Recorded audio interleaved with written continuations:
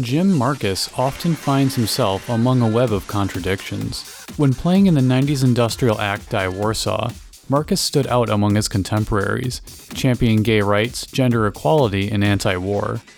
Even recently, after a controversial panel discussion at Northwestern, people could see Marcus as some sort of strange misfit, but there is more to him, a lot more.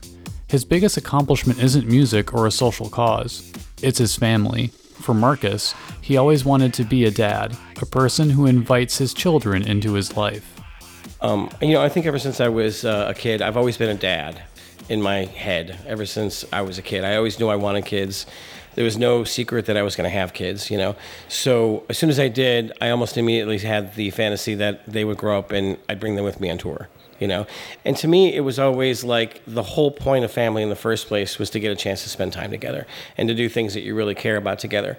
I know when I was growing up, a lot of my friends would have kids and then they would stop their lives because they're like, oh, now we have to stop your life. And I don't think that kids ask you to do that. I think kids want to be a part of your life. Growing up among accomplished musicians could be an intimidating experience. For Mission, Jim's son, touring with his dad in the group Go Fight is a different way of being at home. Going on tour with my dad at a young age, going to the studio, listening to him record tracks, I think that I really gained this sense of like being a musician at a young age and writing songs. And I think that when he wrote songs when we were in the studio, and it just made me feel a little bit more at home, Like I wasn't ever, when I was with him, I wasn't ever away from home, It was just with my dad. And I think that like, I really did like his music too, and I was in love with the Die Warsaw stuff.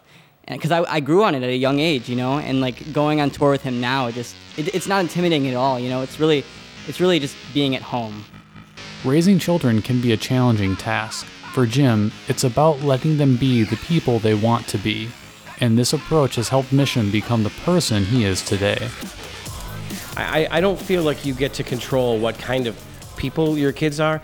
I think you get some control over whether they like the people that they are or not.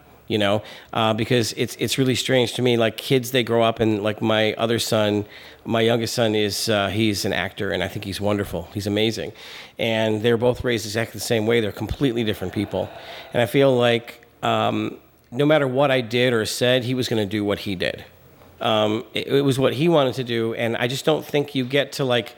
I don't think you get to shape children that way. I think that they come out and they have their own attitudes and they're leaders on their own and they do what they want to do.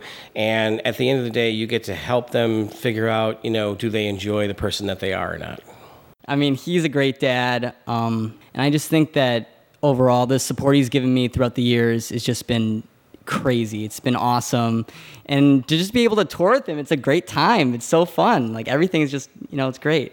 And like, I think that, if every dad raised their kids the way that he raised me, this world would be a much better place. As Mission leaves for college, Jim is ready for a new journey as a dad. He reminds people about what has made his trek through parenthood great.